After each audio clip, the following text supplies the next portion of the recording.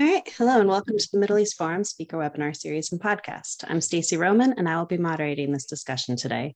We are pleased to have Jeffrey Kane, an investigative journalist and technology writer, join us to discuss China's Turks and the Perfect Police State. Mr. Kane will speak for 15 minutes that open it up for questions. Should you wish to ask a question, please use the Q&A box located at the bottom of your screen to type your question. And with that, I'll turn the discussion over to Mr. Jeffrey Kane. Wonderful. Thank you, Stacey, for having me, and it's good to be here today. Just to introduce myself a little more, so I am a technology writer. I was formerly with The Economist for many years. I was a foreign correspondent in China, Turkey, and Russia and South Korea, where my specialty was writing about how authoritarian regimes use new forms of technology. So being based in China for all these years, I had spent many years visiting within China, the region of Xinjiang, which is a region of Western China that maybe many of you are familiar with, is where about 1/10 of the Muslim minority population, the Uyghurs and the Kazakhs and a few other ethnic groups, are being held in a network of about 300 concentration camps. And these estimates are always fluctuating, but most recently, as of about a year ago, the number reached its high at the estimate was around 1.8 million people. Many of them are now being transferred to labor camps where they engage in labor and other forms of repression. But the system as it existed still is fundamentally there today. So I had written my second book, The Perfect Police State, about the region of Xinjiang. I had spent many years, 3 years in Turkey, in Ankara and Istanbul, and a few other small towns, interviewing the Uyghur diaspora of the country. Turkey is the country that, as a fellow Turkic group, allows the greatest number of refugees of Uyghurs into the country. And so I spent many years interviewing them, gathering their stories. I couldn't do a lot of this research in China for understandable reasons. And the result of this research was my book, The Perfect Police State, an undercover odyssey into China's terrifying surveillance dystopia of the future. So I'm here at the Middle East Forum today because this is a topic that very much resonates with watchers and analysts of the Middle East. This is a topic that has perhaps more than any other major social or political force in the world really has shaped China's relations with the Middle East and with its own Muslim minority. There are many of these historical parallels that we can draw. So, the Dutch were in Aceh in Indonesia. There was an issue there with the Muslim minority. There's the Philippines in the south in Mindanao. There is a history of Islamic insurgency involving hardliners across the East Asian and Southeast Asian space. But what makes this particular case unique and alarming, at least to me, is the novel uses of technology to profile, document, and surveil the Muslim minority. So there are new systems of artificial intelligence that have been rolled out in this region. The Chinese government calls its surveillance system Skynet, as in Terminator. In the Chinese language, it does have a different context, but there is this massive AI dragnet that is documenting the actions of pretty much every single resident of this region. So basic, involvement in basic Islamic practices. So growing a beard, going to a mosque, being caught reading a Quran, or being caught with a Quran app on your smartphone. These are all actions that are liable in Western China to get you sent to one of these concentration camps, even if you haven't been, convicted of a crime. What the Chinese government does is it uses a predictive policing system. So the AI system will try to predict, based on these actions, whether you are at risk of becoming a terrorist in the future or a criminal of some kind. And so they'll send you to one of these concentration camps to brainwash you, to psychologically, physically torture you, to turn you into a good patriot, and to really, do all these horrible things that that are designed to erase Uyghur cultural and religious identity.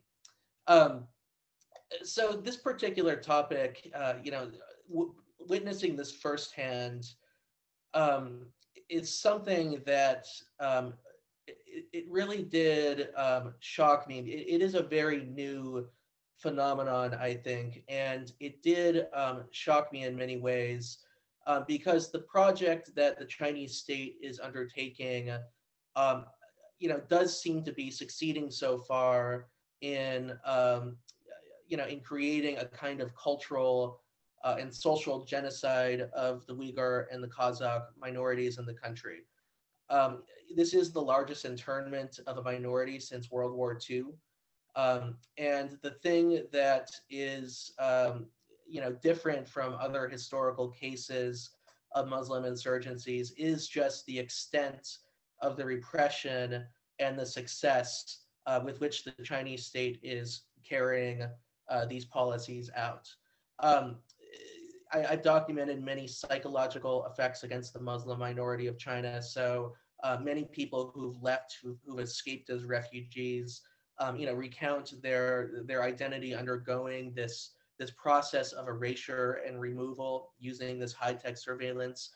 The Chinese state has succeeded in creating a system in which everybody feels they are being watched, but they're not always sure when or where. There's this AI system watching them through cameras and communicating with the police, about their whereabouts and say, whether they entered the door at 9 a.m. or 10 a.m. that day. Is that suspicious? Is that something abnormal? This is something that, I think me and other researchers have documented now in vast numbers, just the extent to which China has succeeded in ensuring that this particular group is culturally wiped out, that they're assimilated to the majority Han Chinese ethnic group. Um, Now that said, I use the term cultural genocide, and that's something that is always up for discussion and debate because what is a cultural genocide? That term by itself, has its own specific debate and meaning behind it.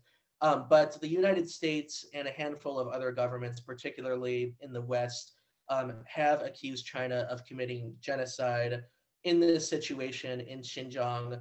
And in particular, they point to the United Nations Genocide Convention, which states that the use of forced sterilization, which is now happening in Xinjiang, is one element of genocide, as well as the erasure, the attempted erasure of a cultural group through, language training, getting them to speak the majority language, erasing their history, erasing monuments.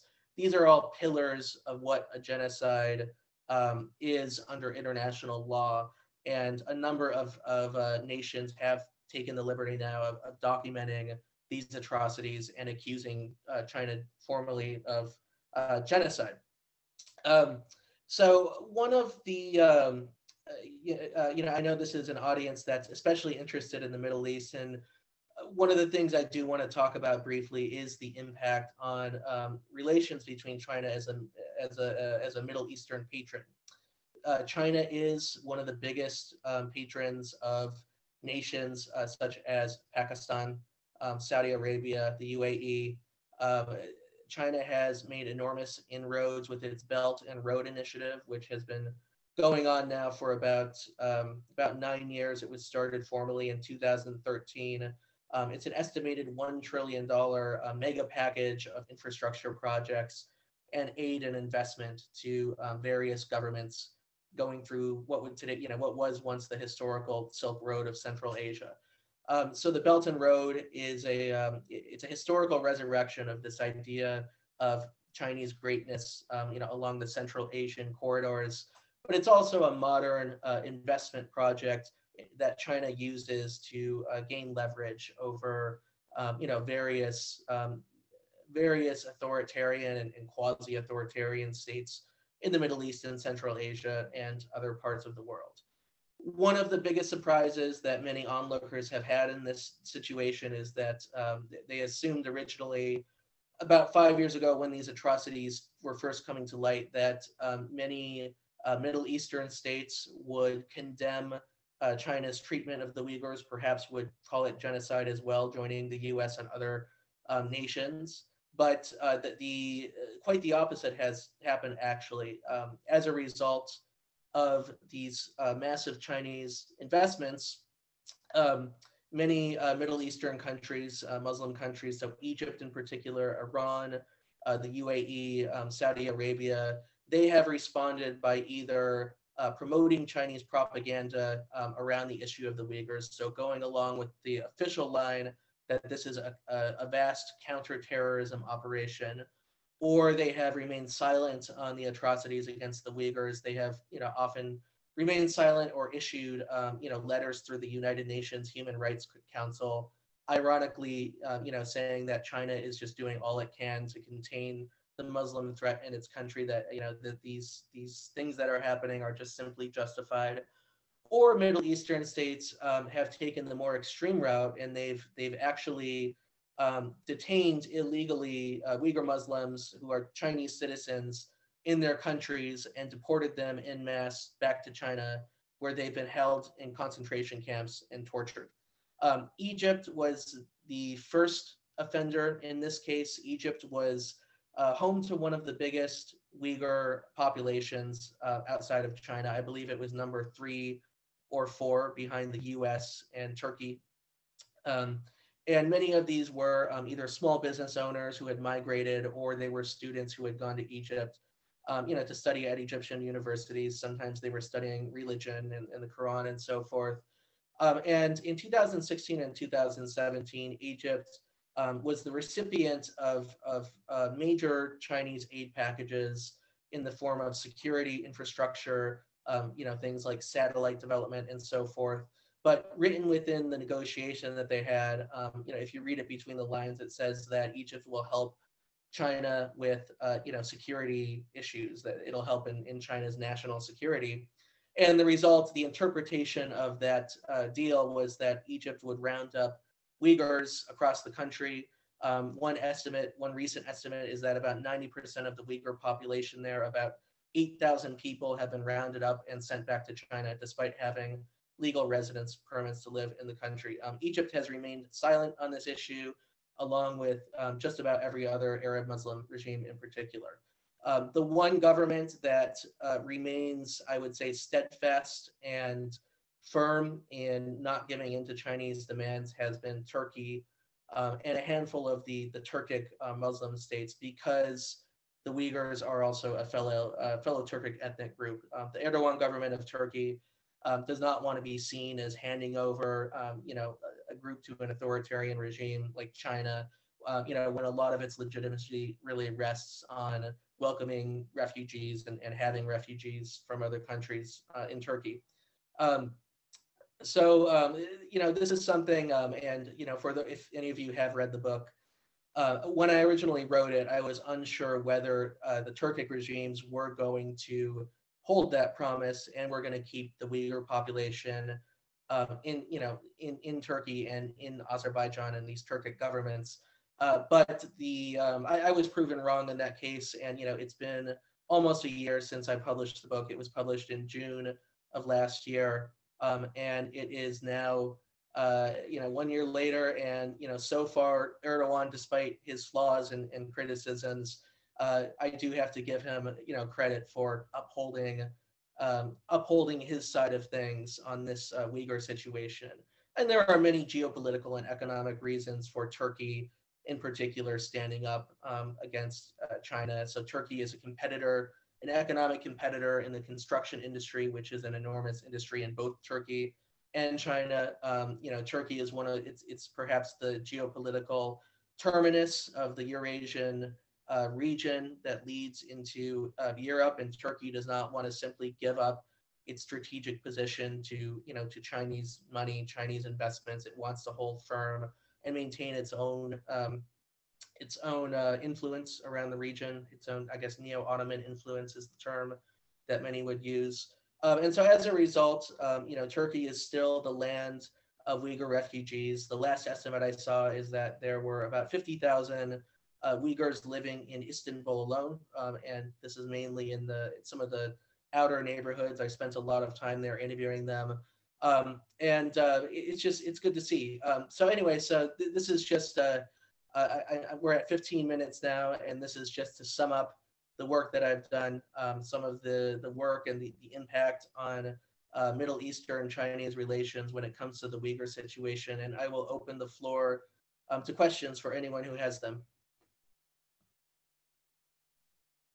All right, thank you so much. So the first question we have is from David. Other than accepting refugees, what is the Turkish government doing and saying about the persecution of its fellow Turks in China? Turkey is the only Middle Eastern Muslim government, to my knowledge so far, that has publicly spoken out against China on this issue. This began in about 2019. The United Nations Human Rights Council, ironically, of all bodies that should be talking about this.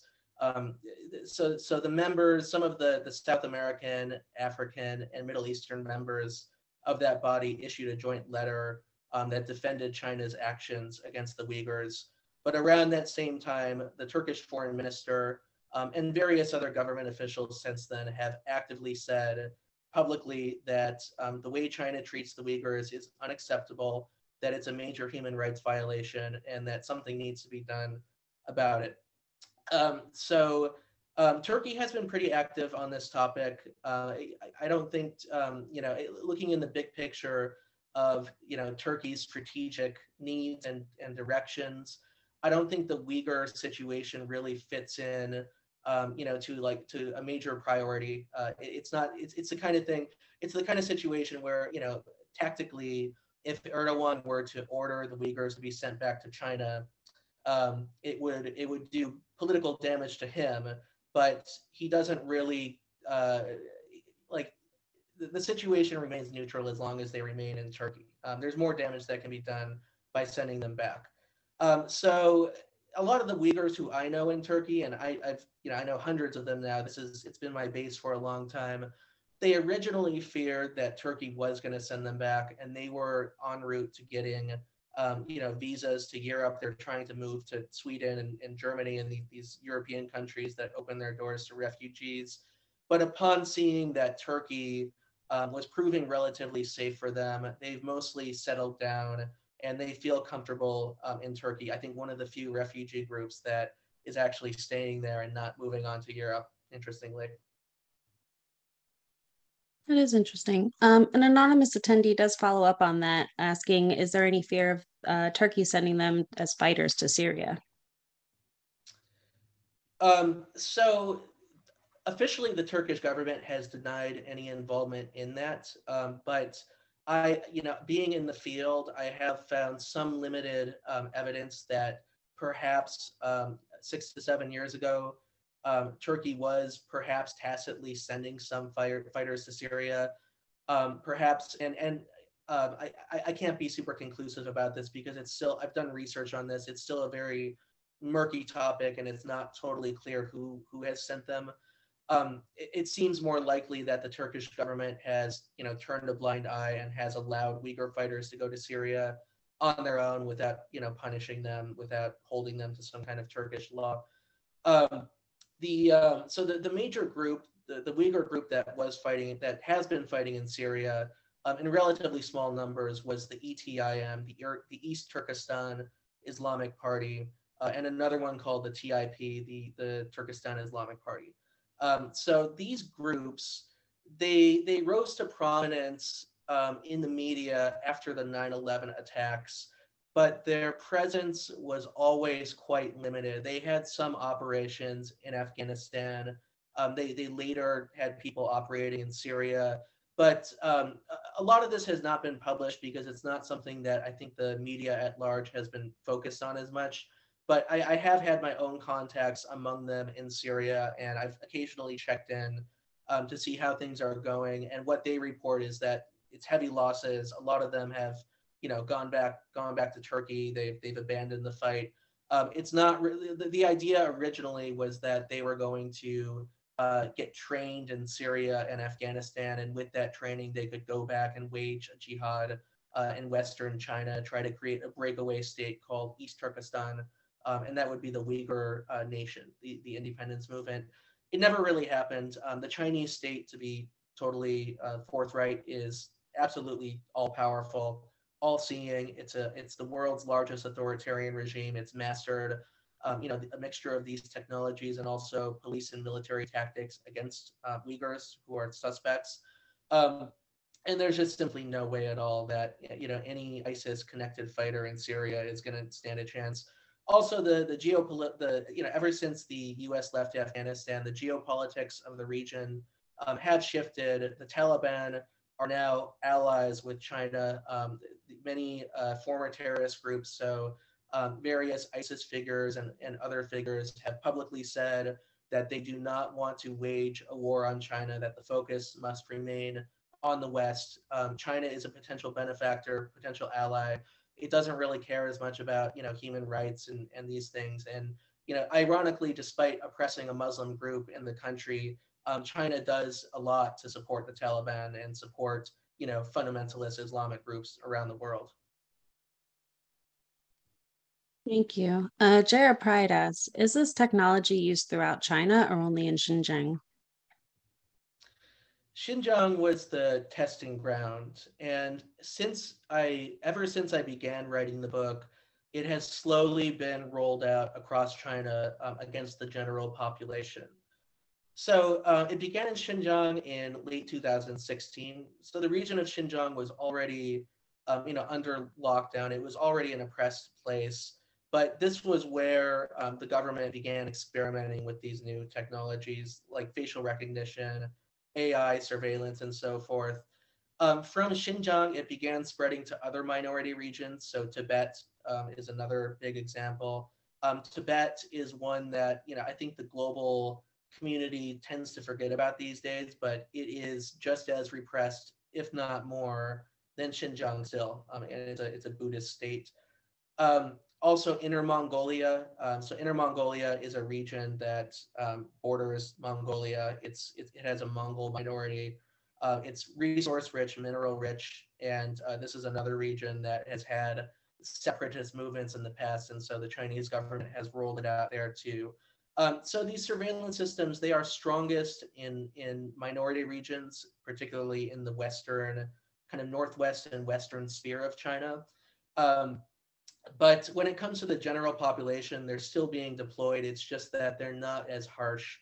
Like people in Beijing and Shanghai for the most part are not being sent to concentration camps, labor camps, and so forth. Shanghai has been on a major lockdown. It's been in the news. Everyone's been ordered to stay home. And it's like COVID's finished, and it's been this massive this incredible lockdown where like no one can go out at all, and there are drones surveilling people, making sure that they're staying at home. But I would say that level of repression is the closest that major Chinese cities have come to what's happening in Xinjiang, which is far more extreme. Thank you so much for that. Stephen Orlow asks, is there any organized resistance among the Uyghurs, internal or external, to the Chinese oppression? I have found no evidence that there is an organized internal resistance among the Uyghurs. Anything, if that ever did exist, it was not very well organized, and it was easily crushed by the Chinese state. I mean, you just have to imagine what Xinjiang is like today. It's like if you arrive there, and most foreigners can't go there right now post-pandemic. It is just when I was there, it was an absolute science fiction novel. It was George Orwell in the flesh, and it was like Tom Cruise in Minority Report. I don't know if you've seen that movie. It's about a police force that attempts to predict murders in the future, and then they arrest people based on those predictions. It's called the pre-crime unit. This is literally what was happening in Xinjiang. They were arresting people for pre-crimes, like you're going to be a terrorist in 3 weeks. That's what the computer system says. So you have to come with us, sir. In that kind of setting, it's extremely unlikely that any kind of organized resistance can flourish. I have heard rumors here and there, but through the Uyghur community, I've heard rumors, but nothing that would substantiate it. I mean, at all. Um, there is some organized resistance outside of Xinjiang. There are various peaceful groups. So Human Rights Project. These are groups that are involved in documenting the human rights abuses. There has been talk of perhaps setting up a Uyghur in exile government that would, in theory, lead East Turkestan if it were ever to become an independent state. But other than that, there isn't really a formalized resistance group that really stands a chance of changing the situation right now. Thank you. So, an anonymous attendee asks, China's response to your allegations would be that, unlike other groups, Islam's history clearly demonstrates a supremacist ideology. Uh, Therefore, when the Chinese say they have a genuine, realistic fear of Islam, is that true, especially with them funding other Middle Eastern countries? And can you comment on this? Yeah, so that has been China's response to various reports put forward by United Nations bodies, by the United States, and various other governments, the UK. This is a common line that the Chinese government takes. So yes, I mean it is true that there was a fundamentalist Islamic threat in China that was tied with separatist nationalism. It was a mixture of the East Turkestan movement to create an independent nation with a group of extremist Muslims who wanted to make that happen. They wanted to create a Central Asian caliphate, essentially. Um, but that threat, it, you know, it for the amount of repression that the government there has unleashed against the minority, it is completely um, disproportionate to the actual threat. Um, so the numbers that I had when I was gathering data on the Syrian fighters, for example, the best number that I could locate was there were about 161 Uyghur fighters in Syria. And my estimate now is that about one quarter of them have died on the battlefield. That is not a threat. That does not justify putting 1.8 million people in concentration camps, the biggest internment since World War II of an ethnic minority. Like to take China's line on this and to argue in defense of China, it would require some very serious intellectual gymnastics that would be akin to defending, fascistic Chinese authoritarianism. I mean, if you can make a defense, and I know it's controversial often to invoke Hitler or Stalin, these horrible leaders, but to defend Xi Jinping and to defend his policies today would come very close to, trying to set up a defense of Hitler and what he did in the 20th century. Absolutely. Rick Kaminer asks, sorry if I butchered that. It appears that China does not care what the world's opinion is. Can any country influence China to curtail these genocide practices? And if so, what is the approximate response to China?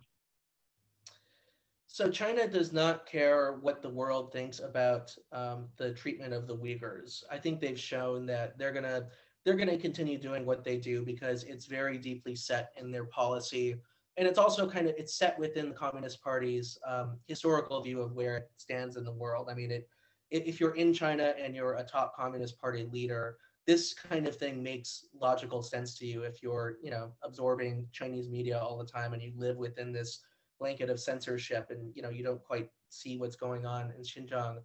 Um, so the so the thing about the Chinese response, so Chinese officials and Chinese state media, they get extremely angry and defensive, and they have these public flip outs whenever there are stronger sanctions applied to top officials and state-owned entities. So we have seen that China does suffer economically under sanctions because a lot of the groups that have been involved in repressing the Uyghurs and just repressing democracy, liberalism in general, have been sanctioned by various governments, US, UK, EU, so forth. And the Chinese government does, the public record shows that they do deeply care about that because these companies are deeply tied to supply chains with the outside world. They're deeply tied into the supply chains for key technological sectors such as semiconductors, displays, smartphones, also garments, and so forth. And when they are sanctioned, the Chinese government does hurt, and actual officials in the party do suffer. They do become poorer as a result of these kinds of actions. All right, well, thank you so much. Before we go, can you please let our viewers know where to find some more of your work and to where to buy these books of yours? Certainly. So you can go to my website, geoffreycain.net. My name is spelled GeoffreyCain.net. I'm also on Twitter. It's my name, Jeffrey_Cain. And my books are they're on Amazon, Barnes and Noble. If you want, you can also check out my recent interview with President Zelensky of Ukraine. It's in Wired Magazine. Just go to Google and type my name and Zelensky, and it'll pop right up. It was just published last week. Absolutely. Thank you so much. So we've come to the close of our webinar. Thank you again, Mr. Cain, for joining us today. Thank you, everyone. And for our viewers, please join us Wednesday at 3 p.m. Eastern for an update with Ashley Perry. Thank you all for joining us, and I hope you have a wonderful day. Thanks.